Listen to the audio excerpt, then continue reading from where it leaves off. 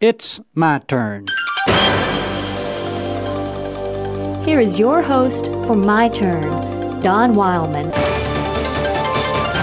6 days before the Passover, Jesus came to Bethany, where Lazarus was, whom Jesus raised from the dead. There they made him a supper.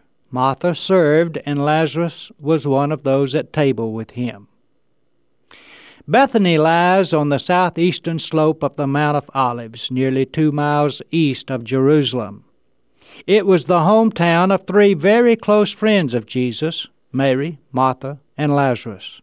While Jerusalem gives us its view of the personality of Jesus, Bethany presents its view also. It was in this little community that Jesus came to rest when he visited Jerusalem. Following the Palm Sunday events, he brought his disciples to Bethany to spend the night. Here, away from the crowds, he could rest and fellowship with a small group of friends.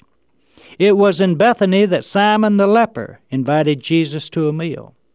While they were eating, Mary broke a very expensive jar of perfume and poured it on the head of Jesus. The perfume could have been sold for more than $300, nearly a year's wage. It was with reckless devotion that Mary loved her Lord. Once Jesus was sitting and teaching in the home of Lazarus.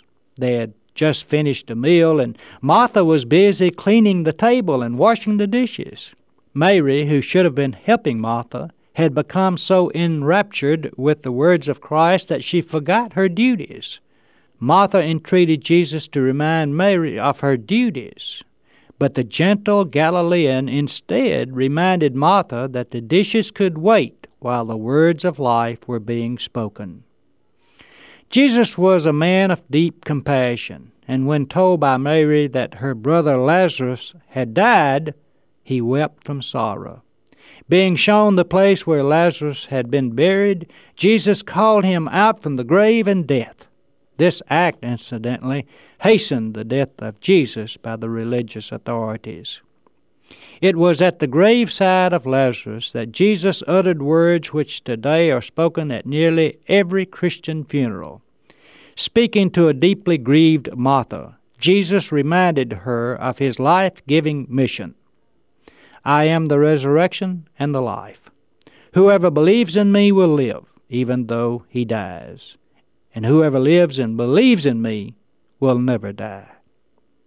There is in modern Bethany a church building built on the traditional site of the home of Lazarus. It is called the Church of Lazarus. On its walls are inscribed those words of Jesus.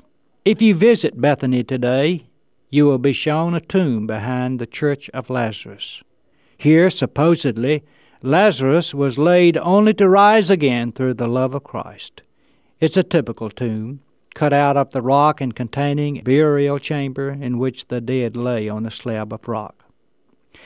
You know, life makes demands upon us both public and private. We are called upon to express our faith to the masses and also to our friends. It is with us as it was with Christ that we gain strength from our private circle of friends to face the public masses.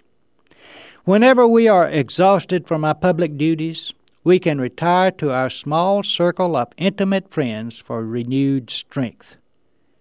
And that is what Christ did often at Bethany. This has been My Turn with Don Wildman, a production of the American Family Association.